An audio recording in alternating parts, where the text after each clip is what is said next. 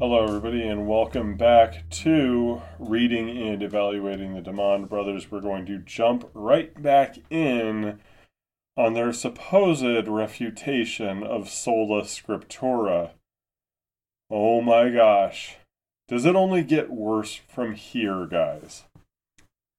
The Bible teaches that oral tradition must be accepted along with Scripture. We addressed this argument last week.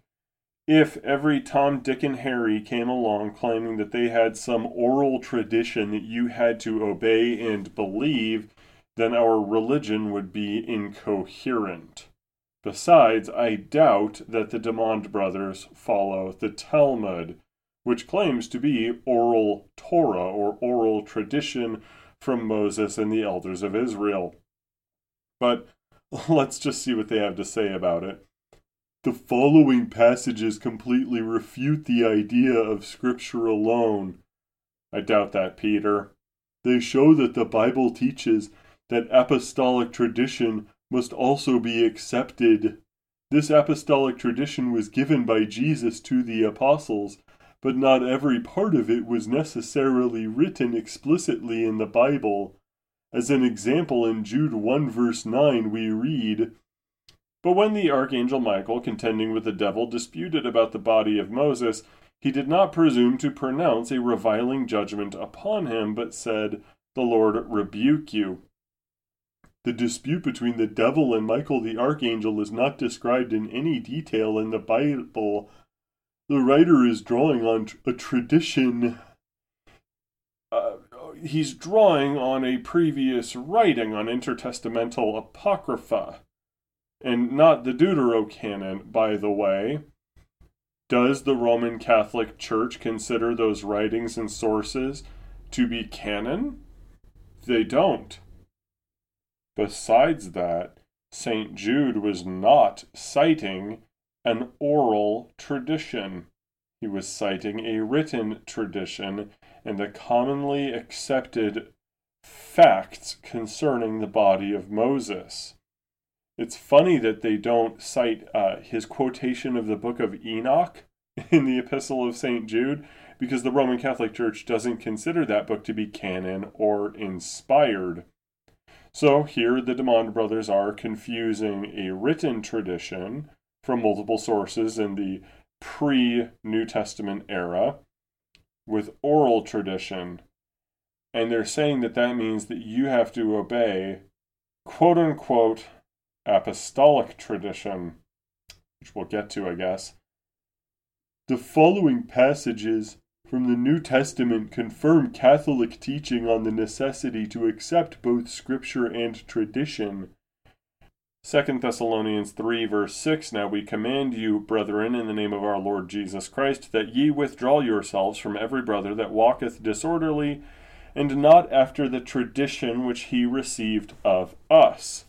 That is in regards to conduct, not in regards to dogma, but okay, then they pull out the big font for 2 Thessalonians 2:15.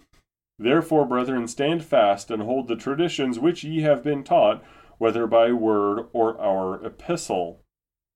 This clearly shows that the Bible itself teaches that not everything must be believed is written down, but some of it is delivered by the oral tradition. Okay, so question for the Dimond Brothers.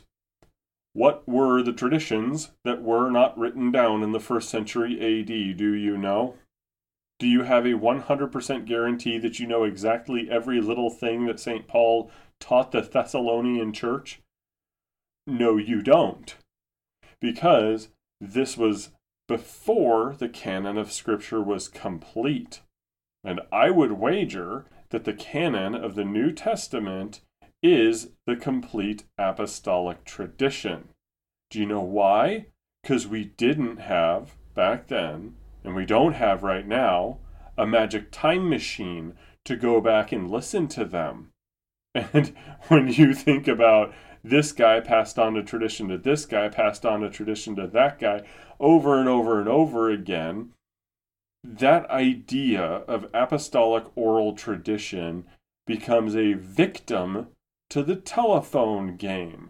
as well as the problem of authority, where somebody claims that they were touched by a guy who was touched by a guy who was touched by a guy over and over again until you get to St. Peter or something, and they claim that means they're infallible and you have to listen to them.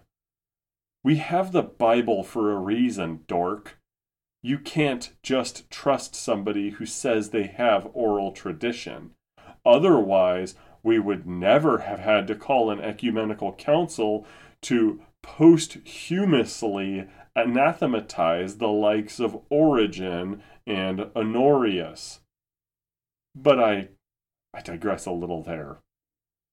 They cite a few other verses, 2 Timothy 2, verses 1 and 2, in which they claim, again, this is how they're orienting it, when St. Paul says, "The things that thou hast heard of me among many witnesses, the same commit thou to faithful men."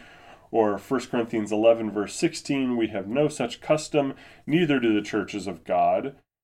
Interesting that they would bring up the head coverings passage as an argument for oral tradition. Okay. 1 Corinthians 11, verse 23, "For I have received of the Lord that which also I delivered unto you."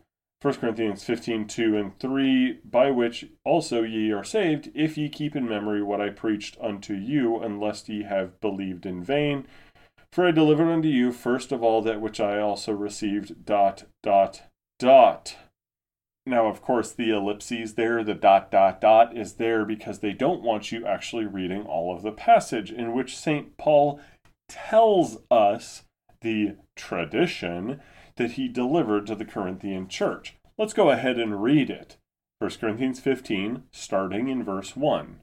"Now I would remind you, brothers, of the gospel I preached to you, which you received, in which you stand, and by which you are being saved, if you hold fast to the word I preached to you, unless you believed in vain." You see now why they skipped the first verse, because he says he was preaching the gospel, not some infallible apostolic tradition. It is rendered infallible because of the Holy Spirit, and it is communicated to us here in the Word.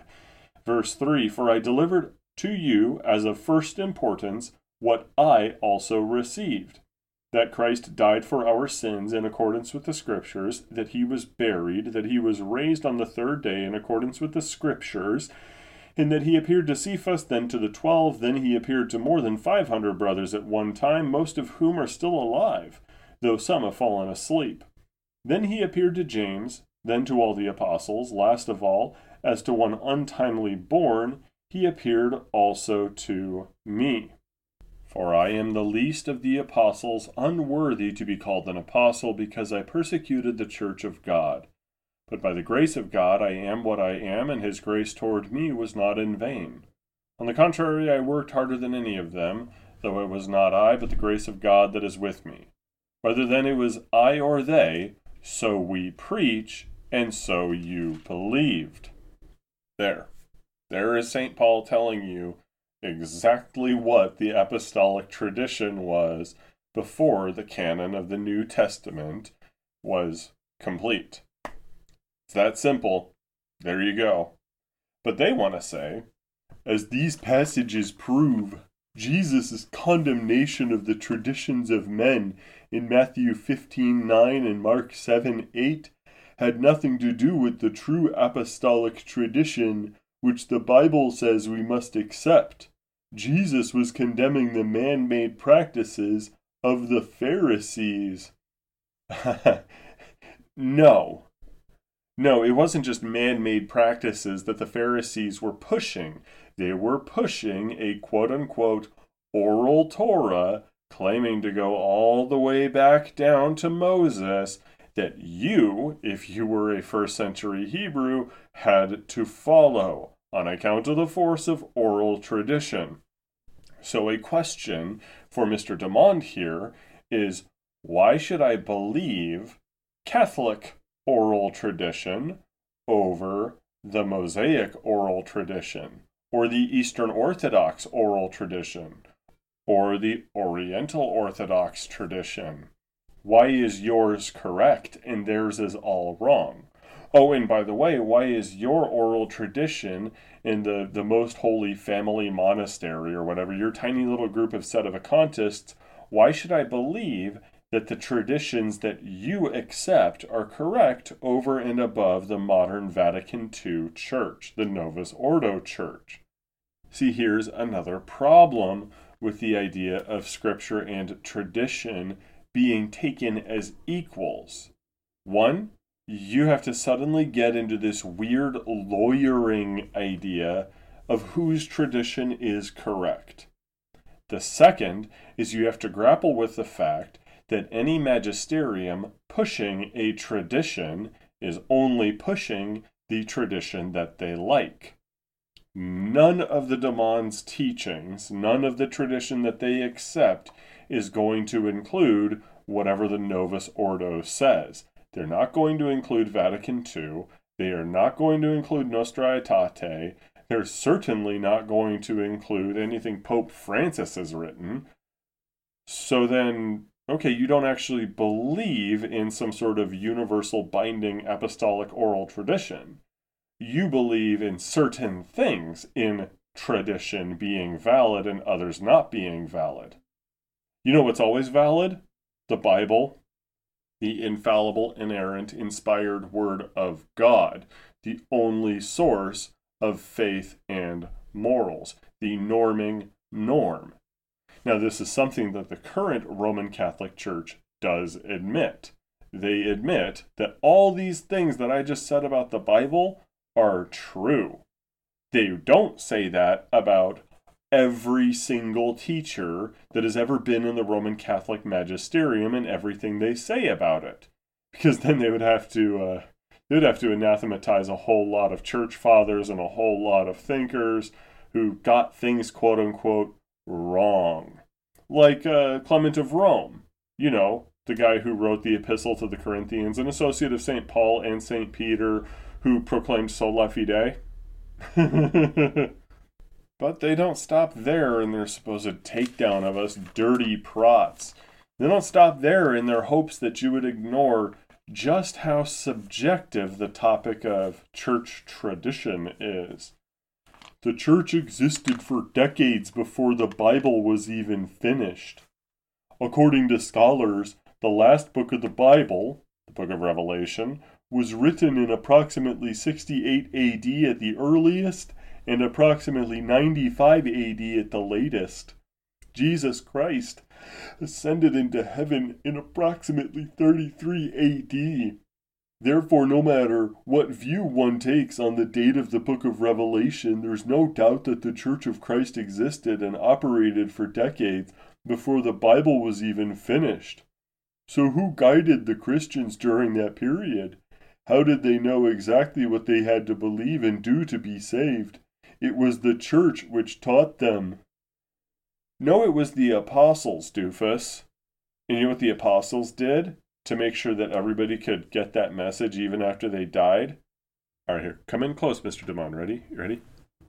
They wrote the New Testament. Now, here's where they get cheeky, though. They say, it wasn't until the 4th century that the canon of the Bible was finally determined. Now, already that title is something that they ought to reject if they believe in Vatican I, which rightly says that the church did not decide what books were in the Bible, they discovered the books that were in the Bible. That is a massive difference. The church is not the Lord of the Scriptures. The Lord of the Scriptures is the Lord who, inspired them, God. But that's not going to stop them, of course. They have to keep going. This is a crucial point. In the first 3 centuries after Christ, there were disputes about the precise makeup of the Bible. The official list of biblical books, called the canon, was not the same everywhere. Some books which were considered to be part of the Bible in some localities were suspected or rejected in others. And of course, what do they bring up? The D.K., that's a Judaizing document. The Epistle of Barnabas, spurious. 1 Clement, nice epistle. We're reading it in the Church Fathers series. but he gets things wrong, so it can't be infallible. He misquotes Scripture in a few places, therefore it is not Bible. They bring up the Shepherd of Hermas, which is Montanist nonsense. And they say, in some cases, they were considered inspired Scripture and used in public worship. So, whoever thought that was wrong. Simple as.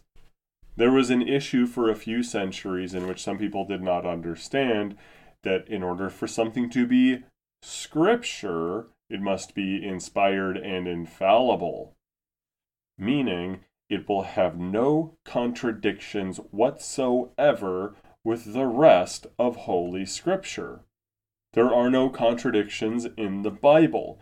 There are plenty of contradictions between the Scriptures and the Didache. There are plenty of contradictions between the Bible and the Shepherd of Hermas. This is part of how we as the church discovered which books were canon and which ones are not. But skipping forward a little bit, because he tries to bring up a supposed debate regarding 2 Peter, Jude, Hebrews, 2nd and 3rd John in the book of Revelation. They conveniently forget that James at times was part of that debate, but that's the Dimond Brothers' favorite book of the Bible. They claim that, that was just so hard for the church. It was such a debate, and no, it really wasn't. They bring up the Muratorian fragment, which is a fragment, and we don't even know if it was supposed to be just a canon. It's a fragment. It's not complete. But they go on because they want to hit you with that kill shot that isn't really a kill shot. They say, since Protestants reject the authority of the Catholic Church, they have absolutely no way of determining with certainty which books make up the Bible. The Bible doesn't come with a table of contents. That has been added by the one who published your version of the Bible. The Bible doesn't tell us which books are inspired or how many books are in it. Moreover, even if one book did mention other books as being inspired, by what criteria could one determine that that particular book is inspired? In order to arrive at an infallible list of books, there must be an infallible authority outside of the Bible, that is the Church. Therefore, if one rejects the infallible authority of the Church and holds to Scripture alone, he remains unable to determine if he has the true books. Listen, Mr. Dimond, dork. I have faith in God. I know you don't. You have faith in a church that's dead, according to you. There is no Catholic Church, right? The Novus Ordo Church took over and extinguished it. And that's why you're so unhappy in your little monastery, right? But I fully trust God to protect the canon. He will use fallible men to recognize infallible books. It certainly appears to have shaken out that way, doesn't it? Isn't it really nice that we have those books? But for the sake of argument, let's go ahead and cede the point that, oh yes, who gave you the Bible prot is somehow a legitimate argument. Whenever some butthole comes up to you and says, who gave you the Bible prot? It was the church, so you should follow the church, prot. Of course, I mean, that's basically what they're saying right here. Which church? The Orthodox will tell you that they gave you the Bible, prot. The Roman Catholics will say they gave you the Bible, prot. All of these different groups will say, who gave you the Bible, prot? We did. And so you have to follow what we say and believe what we believe, because the church is Lord of the Bible. Okay, so why doesn't your church follow what the Bible says? How come, like, every single church body that has these snotty little douchebags running around going, who gave you the Bible, prot? All of them have doctrines and practices that are contrary to Scripture. They really do. Like, this has been a big thing. Either they add a bunch of stuff to the scriptures with their oral traditions, and then they claim it as binding on you. And there's so many instances in which they just flat contradict.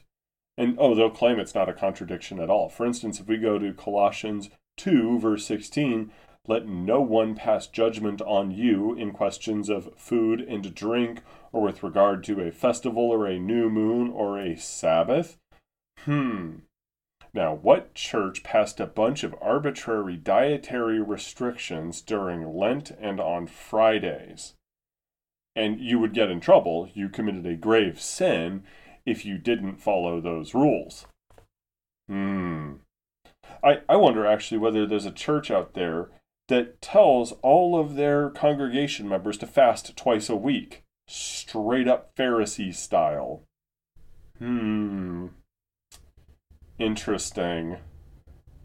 Or if we skip over to verse 18, let no one disqualify you, insisting on asceticism and worship of angels, going on in detail about visions, puffed up without reason by his sensuous mind, and not holding fast to the head, from whom the whole body, nourished and knit together through its joints and ligaments, grows with a growth that is from God. Of course, St. Paul does identify that head to be Christ. If your church insists on asceticism, I shouldn't be a part of your church. St. Paul tells me not to. Do you remember the cadet honor code in like the Army Academy, where it says, I will not lie, cheat, or steal, or tolerate those who do? Well, like all of them have to take that promise. All of them have to make that oath or whatever. And they are not supposed to lie, cheat, or steal, or tolerate those who do. It's like that with what St. Paul writes in Colossians. And there's many other standards in the New Testament for whether or not to listen to a teacher. If they tell you, go starve yourself, you have to do this. Besides, St. Beardy or whatever in a cave had a vision, so you have to follow that. And we really want you to pray to this angel here, to St. Michael the Archangel, but don't worry, it's not super worship, it's kind of worship. We're going to call it veneration. All right, according to St. Paul's cadet oath he had us all take, I'm not supposed to follow you. Now, the Dimond Brothers agree with me, by the way. They might try to couch this as the Bible doesn't matter because the church is Lord of the Bible, and even if the church appears to contradict the Bible, it's not really. They'll be the first to tell you that the Vatican II church contradicts the Bible. They don't want you to be a Roman Catholic. They want you to be a particular breed of Sedevacantist Catholic with bonus points if you go to their monastery. They don't agree with the church that they're pushing. Now, they move on to bringing up some dumb quote from R.C. Sproul. I don't care what R.C. Sproul says. And they call him a Protestant, but hashtag not my Protestant. I'm a Lutheran. But then they bring up this old canard. As a case in point, after separating from the Catholic Church, Martin Luther and his fellow Protestants removed 7 complete books from the Bible. They removed the books of Tobit, Judith, Ecclesiasticus, Wisdom, Baruch, 1st and 2nd Maccabees, as well as parts of Esther and Daniel. As a result, Protestant Bibles to this day have 66 books, while Catholic Bibles have 73. Martin Luther and the Protestants made the radical decision to remove these 7 books from the Bible, even though they had been almost universally acknowledged as part of the Bible for over a millennium. No, Luther didn't remove these books from his Bible. He put them as intertestamental books, saying that they are not inspired scripture, but nonetheless belong in your Bible because they are important for historical context and important for helping us to understand the world of the first century church. And some of the stuff from Scripture refers back to that. But also, none of those 7 books were declared canon until the Council of Trent. So you tell me, guys, why did your church wait until Luther was dead to declare these books to be canon? And if it wasn't an established thing, what did Luther do wrong by saying they're not canon? Nobody had established that by a council or a magisterium or a papal bull, right? So according to your own rules, he didn't remove them from the Bible. It wasn't decided on yet, dork. But also this notion of like removing books from the Bible, ooh, so spooky and evil and wicked. Like, didn't you guys do that? You brought up the Muratorian fragment with books that are not accepted by anybody as canon right now. So did the Catholic Church remove books from the Bible because they went against the Muratorian canon? No. No, they didn't. It would be stupid to claim that. And the Dimond Brothers would probably agree and say, well, those books, it really wasn't a discussion yet that the church was having. Like, okay, but you could say the same thing about the Deuterocanon, all right? I mean, this is a stupid thing to throw out and claim that, boy, you Protestants sure have an incomplete Bible. Additionally, the 7 books which the Protestants removed are found in the Septuagint. The Septuagint is a Greek translation of the Old Testament, which was completed a few centuries before the birth of Jesus Christ. Some might ask, what's so important about the Septuagint? Well, as mentioned in the section on purgatory, the New Testament quotes from the Old Testament 350 times, and about 300 of those quotes are from the Septuagint version. That means that the authors of the New Testament accepted the Septuagint version of the Old Testament, and thus the 7 books which the Protestants rejected. No, they accepted those verses from the Septuagint. Do you understand? If you are claiming that the Septuagint is the infallible version of the Old Testament with an infallible canon of books, you are claiming that all of those verses that the New Testament writers give us, quoting from non-Septuagint sources, are lies. Lies and distortions. If you claim that the Septuagint is the only legitimate Old Testament, you are calling St. Matthew, St. Mark, St. Luke, St. John, St. Paul, St. Peter, and James, you're calling all of them liars. And you've already rejected the infallibility of the New Testament at large. Why? Because you want Bel and the Dragon? Because you want 1st and 2nd Maccabees? Because you just love the horribly inaccurate footnotes in the book of Job for the Septuagint? Get over yourself, weirdo. Oh, something's old, therefore it is true. No, that's not always the case. Anyway, they bring up, should be noted, they said, that it was not the Bible, but tradition in the church which determined the authorship of the biblical books. Of course, they bring up the Gospel of Matthew, does not indicate who wrote it. They say it's from tradition in the church. Okay, sure. I can accept lowercase t tradition that says Matthew wrote the Gospel of Matthew. No biggie. That doesn't mean that I have to accept all of church tradition as infallible. I don't have to accept the Roman Catholic way of looking at tradition to say, hey, yeah, Irenaeus got it right. I agree with him when he talks about the authors of various New Testament writings.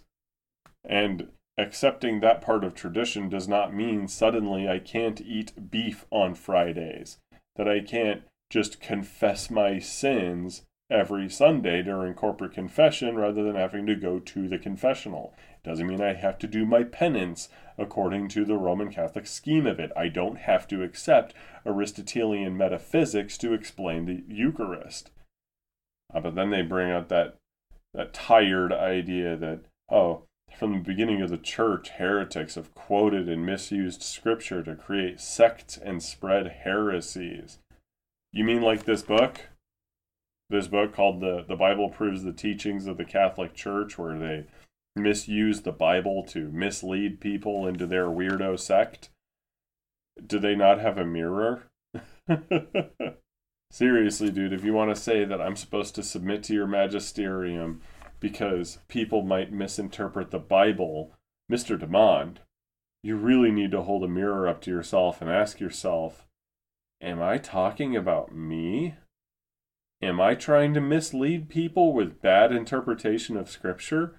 Like, that's been this whole stinking book. This whole book has been them misusing and abusing and twisting Scripture left and right to try to prove their message. And of course, the rest of the chapter. I mean, I don't want to keep making this into some series on sola scriptura versus the Dimond Brothers' hideous misunderstandings. But I mean, the rest of this chapter is just dumb, right? The Bible does not teach that private scripture interpretation was intended by Jesus. So, the existence of a teaching magisterium does not undo sola scriptura. The Bible could not be mass distributed until the 15th century. I don't care, the Bible is still the only source and norm of faith, dogma, and morals. Besides, in 1 Clement's letter to the Corinthian church, he tells the laity to search the scriptures, meaning a church was supposed to have a copy of the Bible that everybody could read. That was church practice in the 1st century A.D., Mr. Dimond. Everybody was supposed to be reading the scripture and doing their best to learn it. Jesus commanded his apostles to preach the gospel, not to write. Okay, what is writing but written preaching? When it comes to the canon of Scripture, it does preach to you as you read it. This is dumb. The apostles wrote for a reason. They keep going. Paul consulted the church, not the Bible, when faced with his doctrinal dilemma in Acts 15. It wasn't a dilemma. It was them saying, we need to bring this up to the church that there is a Judaizing heresy which goes against the scriptures that they had as well as the gospel.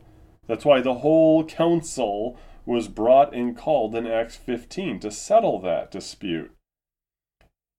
And of course, they bring up an objection. Protestants say 2 Timothy 3:15 through 17 teaches Scripture alone.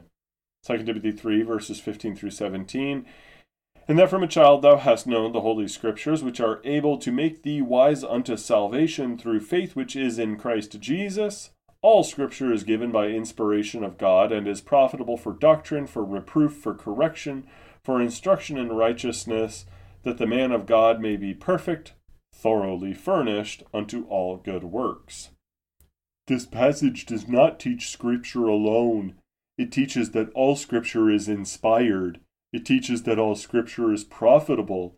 It teaches that Scripture furnishes a man for good works. But Protestants point to the part which says that it enables a man of God to be furnished unto all good works. They claim those words teach a self-sufficiency of Scripture, that nothing else is needed. This is refuted by a number of points. Before we go over their quick points here, have you noticed that the promises here regarding Holy Scripture are not given to church tradition? And the Roman Catholic Church agrees, because they don't say that every single word of every single church father and every single word of every single theologian in their past is fully inspired. The Dimond Brothers don't believe that, do they? Otherwise, they would agree with Vatican II, which is a rightful product of the Roman Catholic magisterium. I want to know how Scripture and tradition are equal when Scripture does not change, but tradition keeps changing.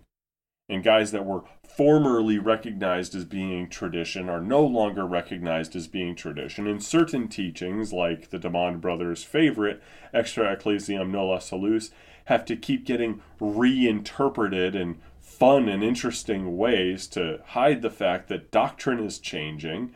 If that's the case with so-called apostolic tradition, then it cannot be inspired and infallible in anything near the way that Holy Scripture is inspired and infallible. Tradition must submit to Scripture, because the promises of God regarding Holy Scripture are superior to any of the promises he's given regarding the teachings of the apostles and their successors, if there are any promises given to their successors in the first place. Now, what is their answer to the Protestant objection? To bring up 2 Timothy 2:21, if a man therefore purge himself from these bad works, he shall be a vessel unto honor, sanctified and meet for the master's use, and prepared unto every good work. The Bible says that if a man purges himself from certain bad works, he will be prepared for every good work. This is the same phrase as 2 Timothy 3:17. Certainly this doesn't mean that purging oneself from those bad works is sufficient in itself for every good work. Even Protestants would say that the man would still have to accept Jesus, heed the authority of Scripture, and refrain from other things. Well, it says he's a vessel, right, in which God can pour certain things in. Did they not read the entirety of the verse there? I guess they didn't. So their point doesn't stand nearly as strong as they think it does. In other words, if a man is a Christian and accepts the authority established by Christ, and if he purges himself from these things, he will be prepared for all good works. Likewise, if a man is a Christian and accepts the church, the tradition, etc., then knowing the Scriptures will furnish him for all good works. You got to sneak in your silly little Catholic doctrines, don't you, bud? And they bring in James 1:3 and 4. Knowing this, that the trying of your faith worketh patience, let patience have her perfect work, that ye may be perfect and entire, wanting nothing. And they claim that these couple of verses regarding sanctification mean perfection in the same way that St. Paul is talking about being furnished for every good work from the Word, which is a confusion of topic. Okay, you're not making a good argument. Now, bear with me, guys. They have 2 more sections on their attack on Sola Scriptura. The Bible specifically warns against misusing the Scriptures to create false doctrines which lead to destruction. Oh, really? They quote 2 Peter 3:15 and 16, and account that the long-suffering of our Lord is salvation, even as our beloved brother Paul, also according to the wisdom giveth unto him, hath written unto you. As also in all his epistles, speaking in them of these things, in which are some things hard to be understood, which they that are unlearned and unstable wrest, as they do also the other Scriptures unto their own destruction. Do you not realize how this is kind of an own, Mr. Dimond? Because almost every single word in your book is wrong. How much you have to torture the Scriptures to try to squeeze some Roman Catholic doctrinal juice out of them and put them in a cup. How much you've lied, how much you've omitted, how horribly you've made your case. I think St. Peter is warning us against you. Now, last section on their Sola Scriptura thing, and we'll cap off the series here in a couple recordings. Scripture alone was an idea that only became popular in the 16th century. The idea of Scripture alone was unknown in the early church.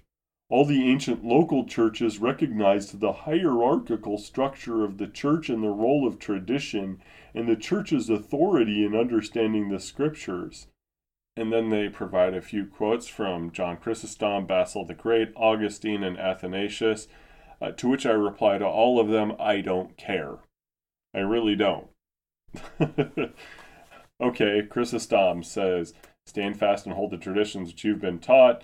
From this it is clear that they did not hand down everything by letter, but there was much also that was not written. Like that which was written, the unwritten too is worthy of belief, so let us regard the tradition of the church also as worthy of belief. Mr. Chrysostom, I don't care. I don't care that you said that.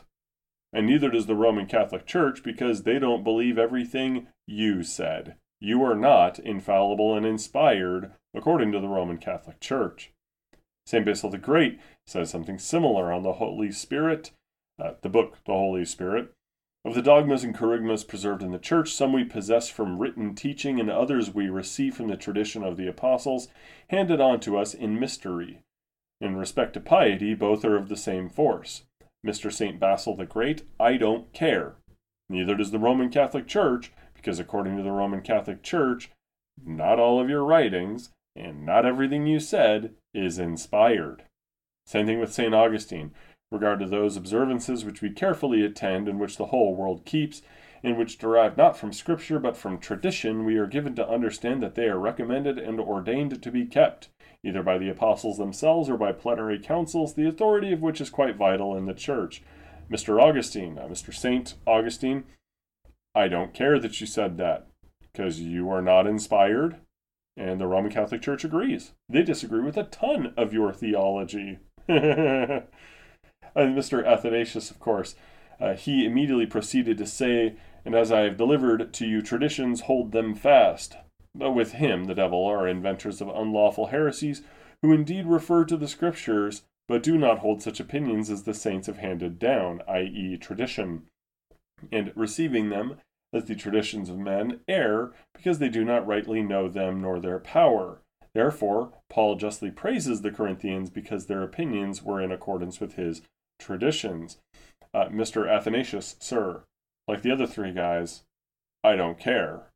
Although you do make a great point that people cribbing tradition and saying, haha, this thing I made up, I can just say it's tradition and people have to believe it. Wow. Mr. Athanasius, you have demonstrated to us the danger of putting tradition on the same pedestal as Holy Scripture. But it doesn't matter because you are not inspired. Not all of your writing is inspired by the Holy Spirit, and the Roman Catholic Church agrees. The Dimond Brothers agree. They definitely agree when it comes to writings of the modern Catholic Church.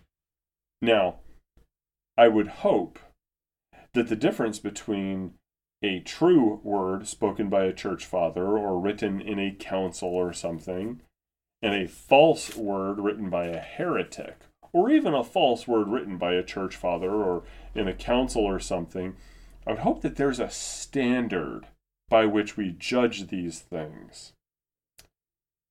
Yeah, that's the Bible. That's the Bible, and all of church tradition has to be subordinated to it, as all teachers in the church have to be subordinated to the Word of God as well, because we have promises of infallibility for the Word of God and not for the church. So I'm going to stick with the Bible as the only infallible rule, source, and norm of faith and morals, and I'm just going to ignore you. Now, before we close out for this recording, again, guys, we probably have just two more. I want to point something out. Just because something is old does not mean it is right. You'll notice that these guys, these Dimond Brothers, they point to things like the Church Fathers. They point to wrong books like the Didache or the Shepherd of Hermas. They point to all this stuff. They point to the Septuagint and say, see, now you have to pray to Mary. Now you have to deny sola fide. Ha ha. In a book that's called The Bible Proves the Teachings of the Roman Catholic Church, they've only made the case for me that I should be going to the Scriptures. And it should be evident that it doesn't matter how smart you are, it doesn't matter what kind of logical trees you can come up with, and it doesn't matter how great all this old stuff may or may not be. You're going to end up with a subjective opinion like the Dimond Brothers. If you follow their attitude, their way of life, their teachings, their way of thinking, if you do that, you're going to end up like them. And it's going to be this my way or the highway kind of heretical community where you just try to squeeze every last bit of blood out of the Holy Scriptures to try to prove your points that are not biblical. Don't do that. Don't be like these guys. Especially when the Scriptures are clear, and the Dimond Brothers most definitely, most certainly are not.